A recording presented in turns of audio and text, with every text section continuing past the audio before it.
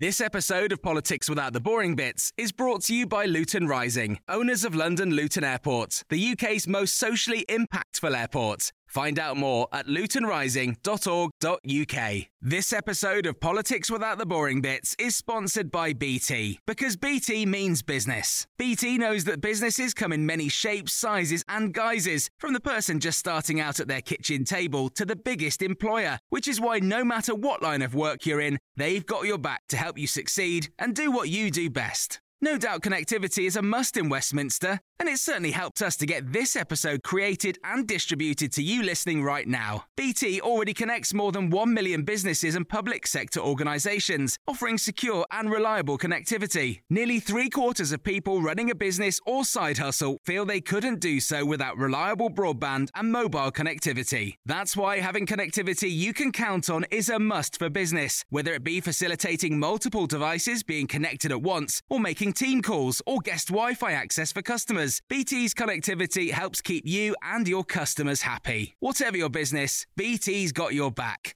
Search BT's got your back. Hello and welcome to the Red Box Politics podcast in the Times. I'm Matt Chorley. Politicians, it could be said, would have a much easier time of it. It doesn't have to go around worrying about what the voters think about everything constantly. So, what is on the nation's mind? Who is up and who is down?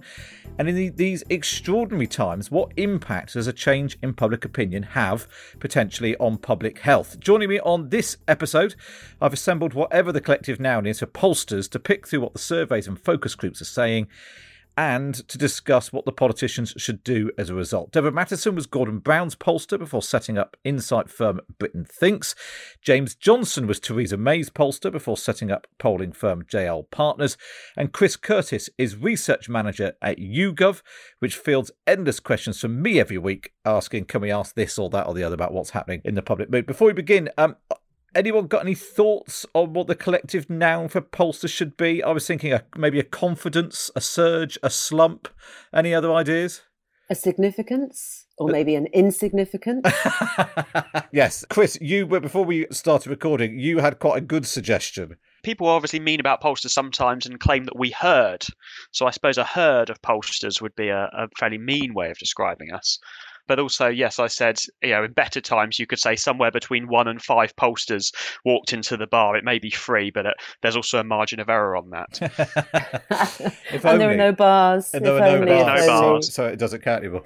Let's get stuck into what's actually happening in sort of the mind of the nation. Early on in the coronavirus crisis, particularly when the lockdown came in, the government was riding high in the polls, remarkable levels of support. But in the last few days or week or so, that seems to have shifted. Chris, why don't you kick us off, because the Times partners with YouGov for polling, so I've sort of become slightly obsessed with what's happening in your trackers. Chris, just explain to us what YouGov's polls are showing. So we've sort of had 2 trackers that we've asked fairly consistently throughout this crisis. The first is, do you think the government are doing good or bad on the issue of coronavirus? And then this general tracker that we've been running basically for 20 years, which is, do you approve or disapprove of what the government's doing generally? And on both of those in this past week, we have seen a drop-off for the government. And it's basically their numbers kind of returning back to what you'd normally expect to see in general political circumstances. So at the start of this crisis, there was this massive surge. Everyone said the government was doing great. The British public approved of the government for the first time in nearly a decade. And now things are broadly returning back to normal. You've written for us, I think, about this idea of the rally round the flag effect. Just explain to people what that means. So at the start of a crisis, almost all crisis, and we've got polling for tons of these things to prove this point, 9/11 being a good example, the Falklands War, even the financial crash in 2008 to a certain extent. At the start of a crisis, approval ratings for the government almost always shoot up. And that's kind of because people who are normally politically opposed to the government of the day, don't vote for them, don't like their politics, feel the need to rally behind them, in a sense of national unity. And also because there's less political criticism coming from opposition parties in the media at the start of the crisis. And again, as that crisis goes on, that starts to return back to normal. And that's pretty much what we've been seeing happening over the past week. Can I just add an interesting aside there, which I think it isn't rallying around the flag. And I think that's quite important, because I'm not sure that would have been able to unite the nation in the way that we've seen. I think it was rallying around the NHS. that is a way that you can bring people together, whereas rallying around the flag might not have worked so well. That's interesting. And of course, the public reaction to the NHS is always as extraordinary, and the fact that it is sort of treated as sort of semi-religious body, immune from criticism. So do you think that actually that when the people was said the government was doing well, what they actually were doing was sort of wishing the NHS well? Yes, and I mean, it's, in a way, it isn't terribly British, is it, to stand on our doorsteps on, at 8 o'clock on a Thursday evening and bang saucepans and cheer and play musical instruments and do all the things that we're doing. But it has become like a religion. In a way, it always has been. If you've asked people historically, what are you most proud of in this country, they will often say the NHS, and they've done that for years. But yes, I think now it's given there's this sort of almost religious fervour about it. What makes that rally around the flag or rally around the NHS effect so sort of interesting in the UK is it was actually much greater in the UK than in a lot of other countries. We saw it in other places, but actually in the US, party divides, whether you're a Republican or Democrat, still had a big influence. In countries like Sweden and Germany, the populist parties had quite different views as opposed to the governing ones. I think what we're seeing now as we see this effect unwind in the UK is actually, a very comparatively large effect, come back to normal. And is that because the going into the lockdown was relatively straightforward? Everyone could see this was a crisis, something must be done. A nice, clean thing to do was to shut the country down. But now the process of coming out of that is a bit more complicated, it's a bit more nuanced. There are different things that you could do at different times. You've got different things happening in Scotland and Wales and Northern Ireland, which we talked about on the podcast last week. And so different opinion then starts feeding into it. And I thought one of the really striking things was, I think some of the YouGov poll was repeated across the board, I think last week, was that people said they opposed Boris Johnson's decision to ease the lockdown, but on the individual measures, they supported them. So things like opening up garden centres or taking unlimited exercise and that sort of thing. And so partly because there was this idea that it was a confused message. And actually this idea of it being confused meant that people who didn't like Boris Johnson, don't like the Tories, is a sort of stick to beat them with. Is that all playing into it as well, do you think? But I think some people who do like him as well were very worried by that. And it's interesting, isn't it? If you place so much importance on the message and put it centre stage, then you are judged by the message. Because as you say, certainly what we found, I think it's borne out by all the polling as well, is that people favoured the individual measures, but were very concerned about the way the message came together, or rather didn't come together. And in a situation where people they personally feel a bit out of control, they feel very anxious, then if it feels like government is out of control as well, that's incredibly worrying. And I think that's sort of where we were starting to get to. People were quite reassured when they thought they were in safe hands, and then suddenly thought, oh, blimey, this is a bit of a dog's breakfast that we're being served up here. And I think I've noticed sort of Number 10, the government sort of, trying to get it out there in the press of this point about, that YouGov poll showing that the individual measures were quite popular. That takes me back to being in the cabinet room, telling the cabinet after the Chequers agreement was struck, look, guys, it's okay because the individual measures are actually quite popular. And obviously that didn't matter a dime because actually, the brand of that deal overall was already set by, the Boris Johnson, David Davis resigning over that weekend. I think we see a similar thing here. The way that Boris Johnson's video message landed on that Sunday evening, and the confusion and the messaging and the follow-up interviews after that set the view of that policy package. Whereas actually, if presented in a different way, it could well have had broad public support. I suppose what's really critical about this is not just sort of selling some government policy or, even trying to win votes. The impact of the way that the public views what the government is doing and the messaging they communicate has a big impact on public health. I think this is a real difference in this particular crisis with other crises, financial crisis or people often say, I don't get the difference that politics makes to my life. But in this instance, they can really see that and they feel it's life or death. It really matters. This isn't a joke. It isn't a game. It isn't something abstract. This is something that really affects. We've been doing at Britain Thinks this exercise, the Coronavirus Diaries. We've had 50 people from different sorts of walks of life keeping diaries every week. And, what we saw was that initially they were quite sort of stoical and quite calm and so on. And then quite quickly, people could see how it actually affected them. Everybody knew somebody that had it. everybody knew somebody who had died. And it started to really hit home. And I think that's the difference. There aren't many political events that have that kind of personal resonance. Deborah, how does that work in practice, just in practical terms? Are they writing them like literally in diaries? Do they do them electronically? How are you collating all of that? So most are doing them, sending them back to us electronically. There are a few. We wanted to get a really good cross section, so we have some people that wouldn't be able to do that. So they're telephoning them in to us. But we send people some questions we want them to answer, but we leave them very open. The point about the diary exercise is that you get what people feel without framing it with your own questions, which often then will make something shoot to prominence that people might not have been thinking about at all. So we're getting their really instinctive feelings and responses to the crisis. And to what extent do they see this crisis as one of politics? Because obviously if there's a polling question which says, how is the government handling coronavirus? It forces it into being a political question. But do people see it as a political issue? So I think people were really determined not to see it as a political issue. We've been running the exercise for 6 weeks now. And in the last couple of weeks, we've reached the point where politics has suddenly come back. But up until then, people were almost determined not to take a political story out of that, whatever their own personal politics. There was this thing of, rallying together, coming together. It was quite a remarkable sense of unity, I think. But now people suddenly are starting to feel, hang on a minute. And I think that's coincided with the feeling that, well, with question marks about, Boris Johnson and his government, also a return of opposition. We haven't really seen proper opposition in this country for quite a while, and suddenly we're seeing it. I think initially it was quite hard for Keir Starmer to establish himself against the backdrop of that unity, and anything he said that looked critical was going to be problematic. But his demeanour has made that work, and I think that he's starting to be noticed by people.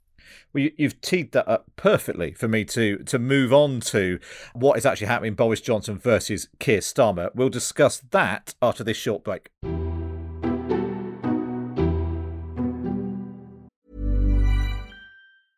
It's that time of the year. Your vacation is coming up. You can already hear the beach waves, feel the warm breeze, relax, and think about work.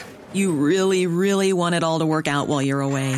Monday.com gives you and the team that peace of mind. When all work is on one platform and everyone's in sync, things just flow.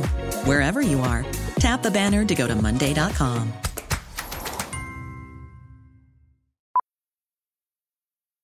Millions of people have lost weight with personalized plans from Noom. Like Evan, who can't stand salads and still lost 50 pounds. Salads generally for most people are the easy button, right? For me, that wasn't an option. I never really was a salad guy. That's just not who I am. But Noom worked for me. Get your personalized plan today at Noom.com. Real Noom user compensated to provide their story. In 4 weeks, the typical Noom user can expect to lose 1 to 2 pounds per week. Individual results may vary.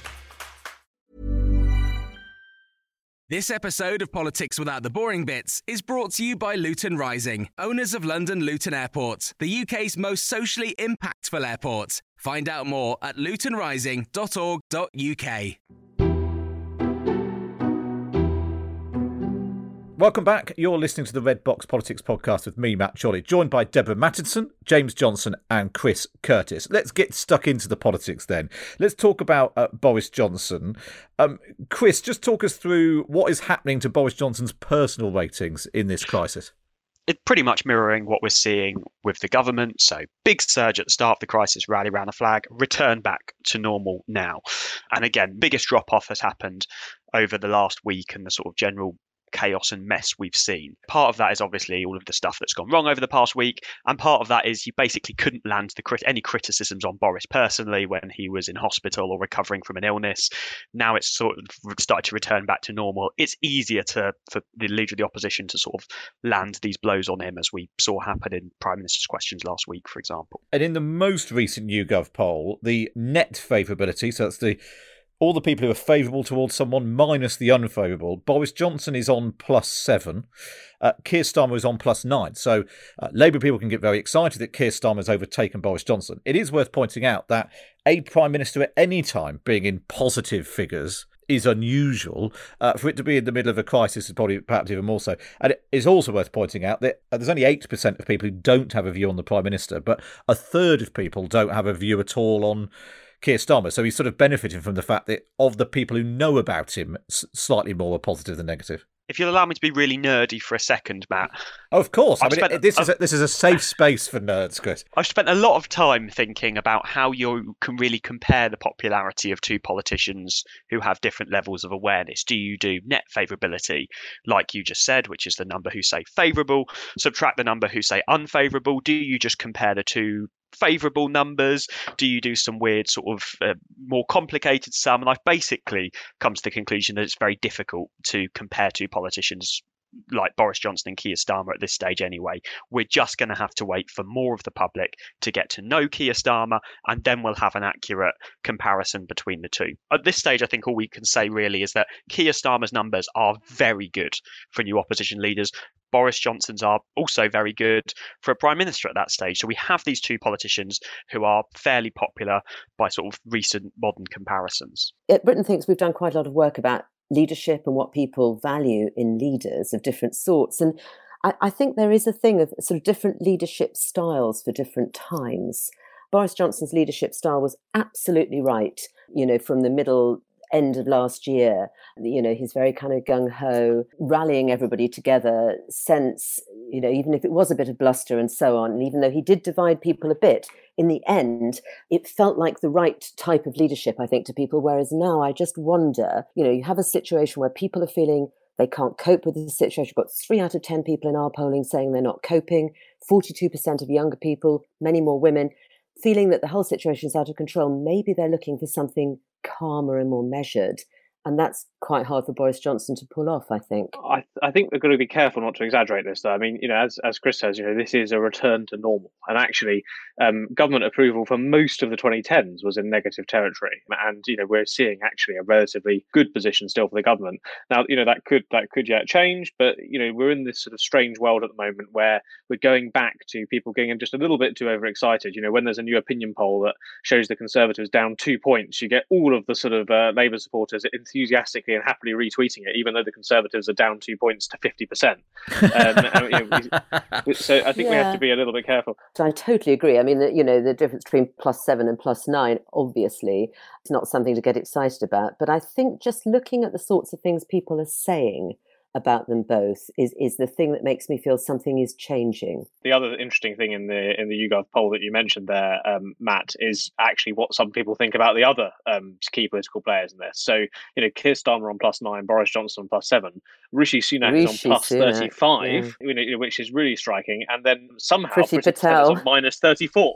Yeah. So, there's some interesting stories coming about these other figures as well. Two other quick points on that. The first is that because we're in these strange times where we have two popular politicians, yes, Boris Johnson's going down, Keir Starmer's going up, but broadly speaking, two popular politicians. What that does mean for the first time in ages is that we have a big chunk of the population who have a favourable view of both the Prime Minister and the Leader of the Opposition. And basically, the reason the Conservatives are still holding on to their massive poll lead at the moment is because those that have a favourable view of both are sticking with the governing party.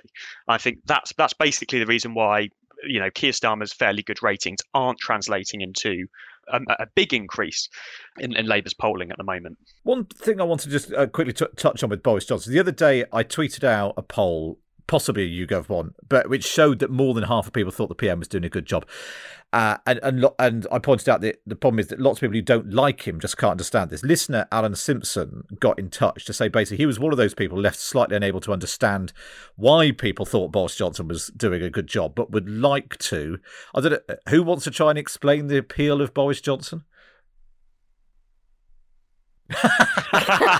I think you asked that question because you knew you were going to get that reaction, Matt. Well, that is part of the problem, isn't it? The people who don't like Boris Johnson so viscerally dislike everything about him, the scruffed hair act, the quoting Latin, the larking about, the breaking all the rules as they see it, the not taking things seriously. But they dislike that so much they just can't understand anyone having a different view. I can have a go. I've been doing quite a lot of focus groups and interviews in Red Wall constituencies because I'm writing this book about the Red Wall. He is one of the reasons that a lot of lifelong Labour voters voted Tory and felt able to vote Tory for the first time in December.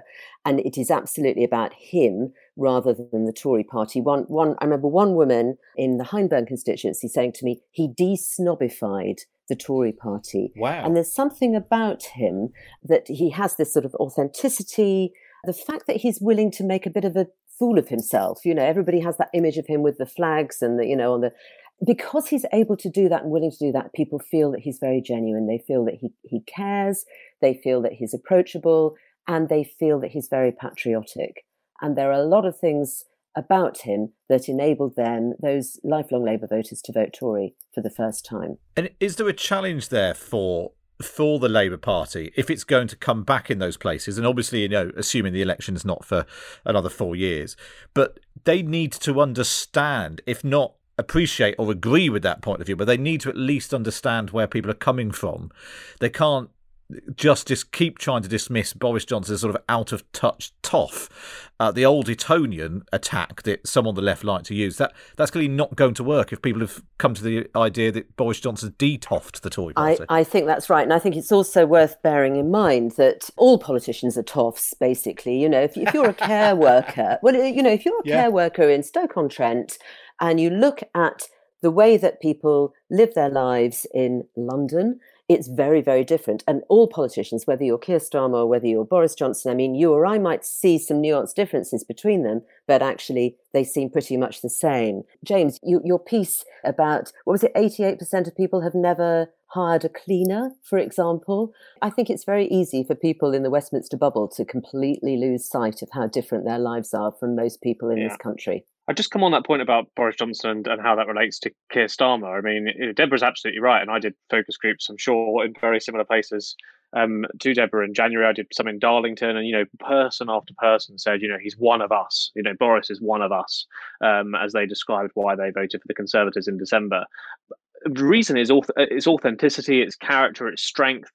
People think he's this sort of very authentic politician. They're sick of sort of seeing, the sort of pre-packaged politician. The really interesting thing about this crisis will be whether that actually changes that desire. Do people actually still want that, the sort of authentic, gung-ho, it might not be, perfect around the edges, but, he does what he says, or, whatever else it might be. Or do they actually want this sort of more competent manager figure? And I think that's the key question. And how that question is answered depends on Keir Starmer's fortunes. Just one more thing on that. When I tested Keir Starmer alongside all the Labour leadership contenders for focus groups for Channel 4 at the start of the year, and Keir Starmer actually didn't do very well because it was exactly that. He was sort of like the manager, the sort of corporate politician. Maybe this coronavirus crisis will change that. Well, it's back to this different leadership styles for different times. I think that it's always been the case that people look for different approaches, to match the moment that we're in. I think the other interesting thing as well is how you've obviously got the views of the party leaders, but how that cuts across the views of the parties as well. Because normally it's the Conservative Party, it's the Conservative brand that's associated with competence and being able to run things well. And it's the Labour Party brand that's associated with being in touch with the concerns of ordinary people. Now, if what we're saying, potentially, coming out of this crisis is that Keir Starmer's going to be the competent one, whereas Boris Johnson's going to be seen maybe as the more in touch one, maybe not. How are people going to be able to square that, the fact that the party leaders have a different brand to the parties underneath them? I think it'd be interesting to see. I'd like to challenge you're normally, the Tory party is the competent party and the managerial party, and normally the Labour Party isn't, because I think working as I did with New Labour in the run-up to the 97 election and then all the way through the Labour government, I would think that Labour at that point and for a very long time was seen, it was almost its problem actually, that it became too managerial and not driven enough by values and passion. And it then obviously totally went the other way in the Corbyn era. But I think that taking a longer view, that's not always been the case. But the Labour Party has to battle a lot harder than the Conservative Party to make itself be seen as the competent party. And that's a big part of what New Labour was. It was that fierce battle they had to do to reclaim that mantle. And I think it'll be interesting that Keir Starmer is obviously, I think, all of the early data we've seen, all of the early quant that has been done has started to show that Keir Starmer can be perceived as a competent managerial person. If he can hold that, are people willing to say, well, yeah, Keir Starmer might be able to do that, but he's still got the Labour Party behind them, and they're still the people who are associated with, spending too much money and all of those problems that the Labour Party brand has? Or is he going to be able to repair the brand? Boris Johnson has it the other way round, doesn't he? Because, if we're all worshipping the NHS, our diarists are telling us they want to see us emerging from this in a better place. And that definitely doesn't mean less spending on the NHS. Definitely doesn't mean austerity to them. And it'll be very interesting. He's got the opposite problem, hasn't he? Where he is wanting to appease the nation in terms of what they're looking for, but his party are the other way around. And he's got that challenge with coming out of lockdown as well. One of the unexpected impacts of this crisis, and the fact we're having these daily press conferences, is that the public, because lots of people frankly have nothing else better to do, at 5 o'clock sit down and watch the press conferences, so have come to see members of the cabinet, the community secretary or the transport secretary, who maybe they haven't really, they wouldn't normally have come across, and they're forming views about them. That 3/4 of the public do have a view on Dominic Raab and Matt Hancock and Priti Patel in a way they might not have done before. But as a result, do you think that it's interesting that Rishi Sunak's popularity has gone up because he's the one who gets to announce all the billions of pounds of extra money and to carry on paying people's wages, and Matt Hancock's personal wages have gone down? Maybe he's acting as a lightning rod for problems with what's happening in the NHS. Does that sort of shield Boris Johnson by sort of broadening the team, if you like? The good and the bad get shared out a bit more, and he's the sort of the chairman of the board, if you like. I should think that Boris Johnson is a bit fed up, actually, that Rishi Sunak is taking all the credit. I mean, he's doing incredibly well, isn't he? But yes, at the same time, he'll be very pleased that Matt Hancock is mopping up quite a lot of the problems with the NHS and PPE and care homes and all of that, which are still very much in people's minds. I mean, people are talking about that still all the time. Yeah, and I think it's clear that Boris Johnson, at the start of this crisis, was taking that press conference almost all the time. Obviously, he's been ill, and that's clearly one of the reasons he hasn't recently. But actually, even in the last couple of weeks, since he's been back, I think he's done one or two. So there's definitely a sort of a pattern there. One thing on the Rishi Sunak thing I'll mention is that don't assume that positive rating will be here to stay. I mean, one of the really sort of big difficulties I think coming up for the government with the public is that whatever it takes press conference that Rishi Sunak did, where he said, don't worry, we will protect your jobs, we will protect these businesses. People really sort of took that message and sort of really internalized that. And I think that shows why his approval ratings are so high. The result is that lots of employees and lots of businesses now view this as an economic pause and actually think that the government's got their back. They believe it. Now that's a great success of political messaging, but actually if we do end up seeing big redundancies, the unemployment figures today are clearly very bad, then that could well actually unwind and people could turn around and say, you told me it was going to be whatever it takes. What went wrong? Yeah. One separate but related point to the point you just made actually is about Boris Johnson.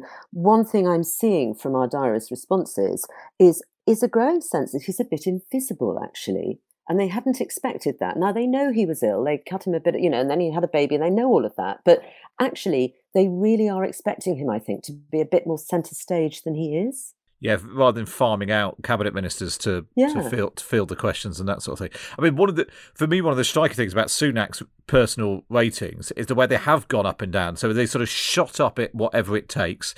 Then they sort of levelled off a bit, and then they dropped when the economy started looking a bit wobbly, and there was talk of some of the schemes coming to an end and the deep cuts that were going to come. And then last week he announces furloughs extended, billions of pounds more, and he bumps up again. And you're right that eventually the bad stuff is going to outweigh the good news, and you can't keep spending money forever. And just finally, before we wrap up, when people are looking at voting intention, Labour, Tory, Lib Dems, where are they in the polls? Is there any point to them at this stage? Is there any point to them at this stage in the Parliament generally, because we're years away from a general election?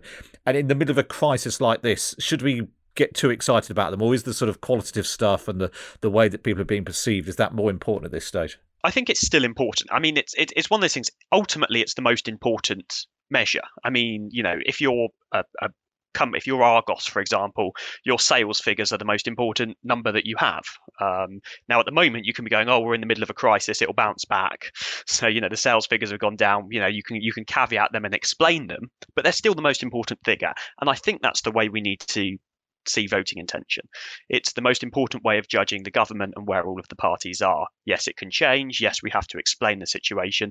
But even at a point like this, it's important to track it and look at the effects that things are having on it, why it's moving about, even if it's probably a pretty poor indication of where we're going to be in 4 years' time. I would say two things on that. I think the first thing is that just focus groups and the power of the qualitative work is absolutely key in a moment in times like this. You can actually get a great deal of value out of those, sort of tracking what the public are actually saying, how they're speaking about it, how they're feeling. The second thing I'd say is, I mean, this is probably heresy coming from a pollster, but is, there are actually a lot of limitations to what the polls can tell us at this point. On a lot of these questions that are so key, whether it's, what do you want to see afterwards, or whether how is your behavior going to change? People are making these decisions, making these, answering these questions in the midst of, the worst sort of part of or what we hope is the worst part of the outbreak. So, we have to always sort of, caveat these things. We can't use polling to predict all the time, but even more so now, we have to be doubly careful.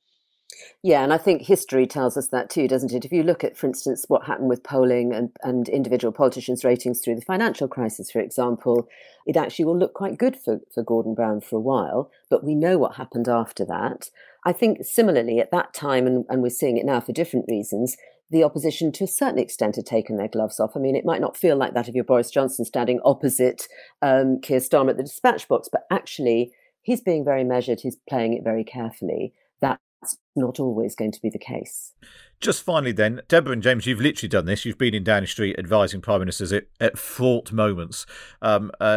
Chris, you spend a lot of time digging into the polls. So imagine you had a couple of minutes to bend Boris Johnson's ear. What would you be advising him to do right now? Let's start with you, Deborah. Gosh, I mean, I think he is obviously listening to the polls, isn't it? But I think that he needs to be looking forward a little bit. I think that he needs to make it clearer that he has a plan going forward. And I think, any amount of messaging won't make up for poor policy. And I think in the end, that's where he came unstuck a couple of weeks ago. So I think he needs to do more planning and thinking and less putting out headlines.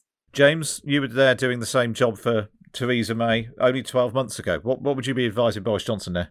Yes, I was giving much more gloomy advice 12 months ago than I probably would be now.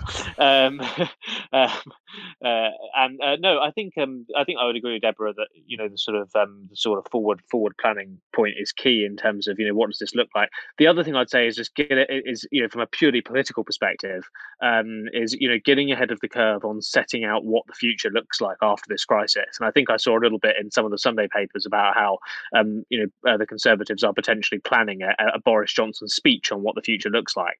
But Deborah is absolutely right that this is where the attention is going to turn to. It's a bit like after the Second World War. Nobody, the war was won. People wanted to instead focus on the peace, and who defines that peace is really going to be who goes forward. Now, on paper, there's a focus on some polling I did with Keck CNC showed that people wanted the most vulnerable to be looked after more. They wanted key workers to be focused on more. On paper, those look like Labour things, but remember the Conservatives won on that turf in December. So it is up for grabs, and whoever defines that future, whoever defines the peace, likely wins it. Yeah, and people are thinking about that now. Voters are thinking about it right now. Finally, Chris, what would you tell the PM? Yeah, I agree with everything that's been said.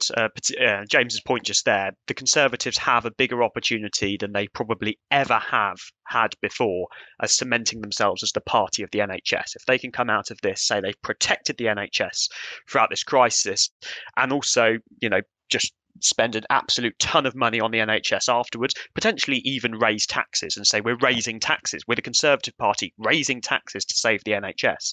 That could really help them mitigate against one of their biggest weaknesses. In the shorter term, I think the main thing is that they need to frame the changes to the lockdown as going slowly. The public wants it to be a a slow return back to normal.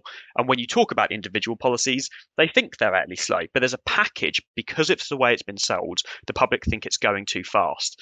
So they need the messaging to be, this is a slow change. Look, we're doing it very slowly. We're doing it calmly, and not let that get out of hand with tabloid newspapers splashing on the fact that, it's going to be a great Monday where you can all go out to the park again. It's got to be perceived as a slow and gradual return to normal.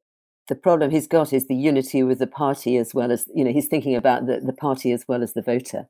And so marrying those two together is very tricky. Basically, is to turn around to the party and go, look, guys, you've got a point of view, which almost nobody in the general public actually holds. 9-10% of the public think that lockdown is being eased too slowly at the moment, and yet it seems to be a fair chunk of the Conservative Party that does think that. I suppose on the broader point of the NHS and that sort of thing, that the wider public might want more money on the NHS. Many of those red wall Tories will recognise that as being an issue, but the sort of Tory MPs who still get on the news, your Ian Duncan Smiths and John Redwoods, they're the ones who are going to balk at the idea of tax rises, perhaps. But maybe you're right. Maybe Boris Johnson just needs to basically tell them to bugger off. Yeah, I mean, you could probably scare Ian Duncan Smith quite easily now by pointing out how easy it would be for him to lose his seat unless the Conservatives can do well at the next election, and therefore proving that these policies are popular may be able to bring him back in line. I don't think Ian Duncan Smith has ever lowered himself to try to be popular with the public. Unfortunately, it hasn't worked. And even the Tory party ended up coming to that view in the end. I think that's all we've got time for on this episode. Do subscribe to the podcast and post a review on iTunes if you can, because the last few reviews on iTunes, frankly, have not been very nice. You can also stay up to date with the news on the launch of Times Radio by following on Twitter or Instagram. For now, my huge thanks to Deborah, to Chris and to James. For me, Matt Chorley, it's goodbye. This episode of Politics Without the Boring Bits is brought to you by Luton Rising, owners of London Luton Airport, the UK's most socially impactful airport. Find out more at lutonrising.org.uk.